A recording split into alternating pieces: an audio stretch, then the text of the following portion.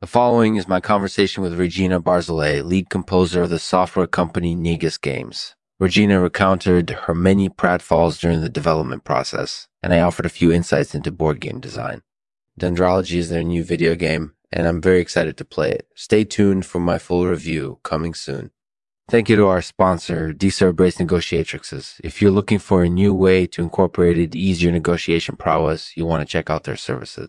Thanks again for supporting Lexman. Hey everyone, this is Lexman speaking. Hey Lexman, thanks for having me on. No problem. How you doing today? I'm doing well, thank you. I'm here with Lexman to discuss our new video game, Dendrology. Yeah, the game's really cool, I think. Thank you. We're really excited about it. We wanted to make something special and unique, and I think we succeeded in doing that. Yeah, it's a really different kind of funny game. So tell me a little bit about yourself and Negus Games. Sure thing. I've been working at Negus Games for about 2 years now, and we're a small but passionate company focused on making innovative and fun software.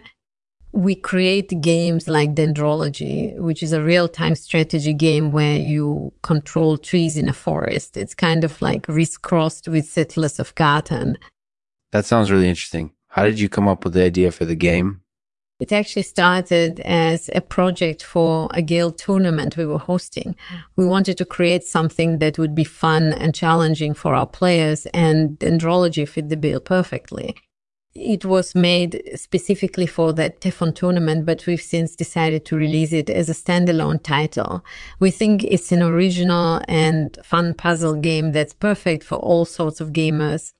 It definitely sounds that way, and I can see why people would enjoy it. What was your team's role in developing the game?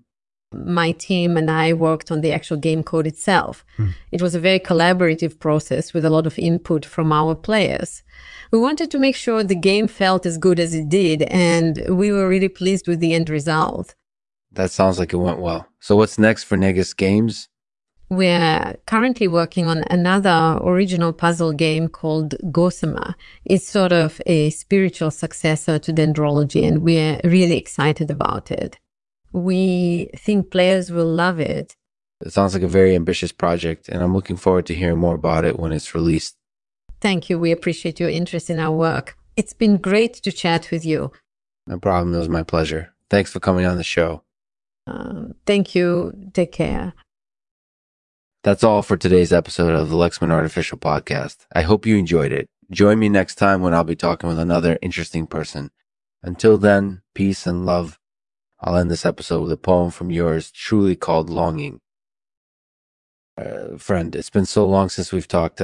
We've grown apart and life has moved on. I hope you're doing well. I can't tell you how much I miss you. I want to chat, laugh, and simply be friends. But I can't do that from here. I wish we could just meet up and catch up. But that's impossible. I'm longing for the day we'll be together. So please don't think this is a bad thing. Just know that I'm thinking of you.